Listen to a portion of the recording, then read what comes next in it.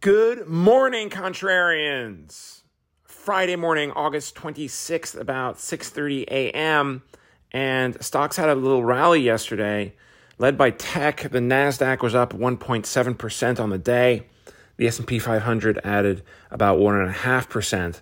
But despite the gains, the U.S. indexes now are still on track to put in a losing week. This would be the second straight losing week. And as of this hour, indeed, stock futures are down. The Nasdaq is off about 0.5%, and the S&P about 0.3% lower. Cryptos are dropping a bit as well. We have Bitcoin down 1% to trade around 21,400. But commodities are seeing some bids. We have WTI crude oil up more than 1% to trade around $94 a barrel. And copper is up almost 2%. So are other industrial commodities, aluminum, zinc, etc., palladium. Gold and silver are unchanged. Bonds are selling off at the long end of the curve. We have the yield on the 10-year up 6 basis points to 3.08%. The 2-year is basically unchanged. So a little bit of yield curve uninversion there. Not sure if that means anything, as I'm not a bond market specialist. But today we have the main event is Jackson Hole and Fed Chair Jerome Powell, his speech. That is at 10 a.m. Eastern Time. And I said yesterday that it was likely that there would be details of the speech leaked. That does not appear to have happened. Or if it has, then none of the media have picked up on it. So it's likely that some of the folks, and it's definite that many of the folks in government know about it. Whether they've passed that on to their friends at Goldman Sachs and elsewhere is another question. Probably have, let's face it. But so all we're left with is a little bit of conjecture. We have an assessment by CNBC that Powell is, quote, not likely to tell investors what they want to hear.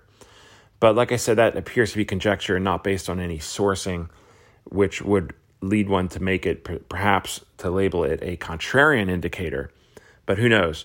The Wall Street Journal points out that Powell has traditionally used this speech to provide a broader historical context for what's going on, rather than specific interest rate policy. So you could certainly see that Powell is a bit of a law professor here, and he tends to pontificate a little bit and speak out of both sides of his mouth. I don't think he is taking any questions either. I'm not entirely sure about that. But anyway, so that's where we are on that speech. The rest of the Jackson Hole agenda is frankly not all that impressive, mostly a bunch of academics. The only other Fed speaker I saw was last night, and that was Kansas City Fed President Esther George.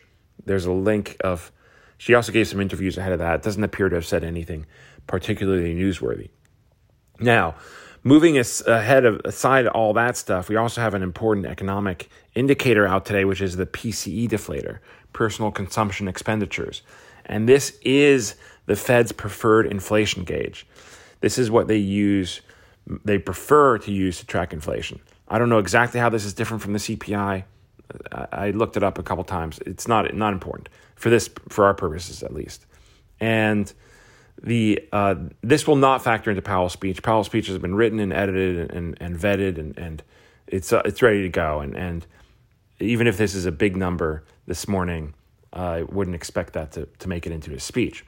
But for what it's worth, the economists now expect the month-over-month figure on this PCE to come in at basically flat. And remember, the month-over-month now at this stage of the game is more important than the year-over-year. This is what markets are watching a little more closely now because they're more important in the near term. The year-over-year is a good comparison, a good historical comparison.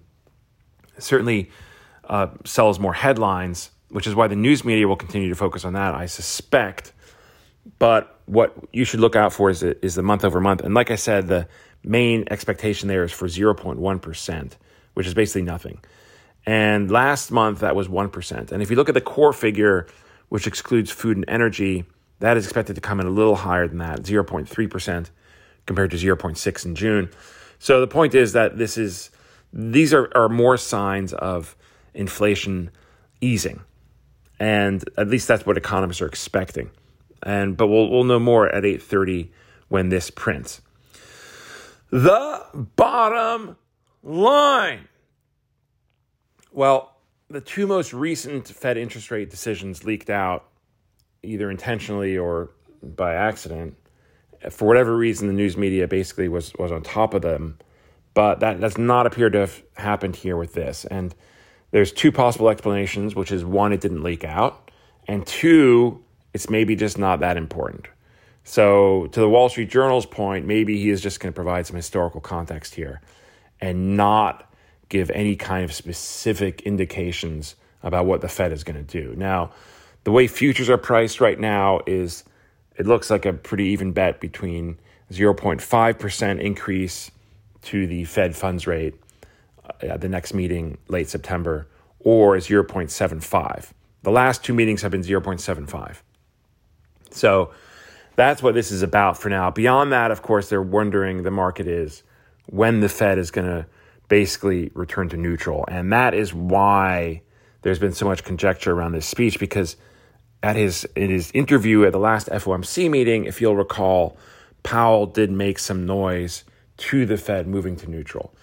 And that caused a rally that has since sold off, like the last couple of weeks. But whatever. So we'll see here if nobody knows yet if Powell was speaking at, just kind of shooting his mouth off, or if he was actually communicating actual interest rate policy. And that's kind of the problem with this whole game of parsing his words and the whole Fed watching game is just it comes down to how you interpret these words and what they mean. And frankly, a lot of times you would think that the market is overdoing it and that maybe Powell was just speaking. I mean, it's hard to answer questions for half an hour or whatever. And even if you are a trained lawyer like he is, and you're well-versed at providing answers that don't say anything, sometimes things just slip out, and whether you intend them to or not. And that's the thing. Sometimes you may not have intended this, and that could be because you're trying to hide it, but it also could be just because you said something that you didn't mean because it doesn't mean anything. So anyway, Powell speaks at 10. We have that to look forward to, but it is worth pointing out that maybe the market is a bit naive here if they're expecting Powell to throw them a bone.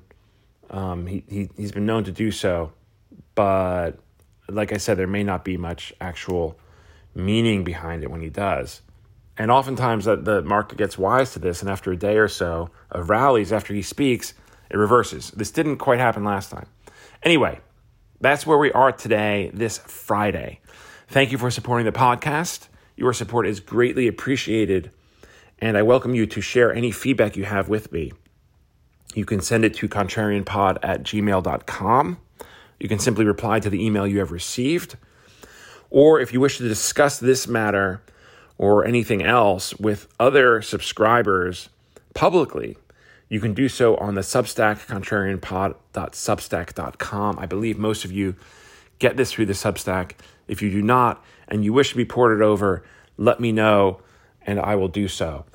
I may make today's thing free just because I haven't done so in a while, but whatever, we'll see, maybe not. Anyway, that's what we got today, this Friday. Thank you again. Look forward to speaking to you on Monday. Have a great weekend. Bye.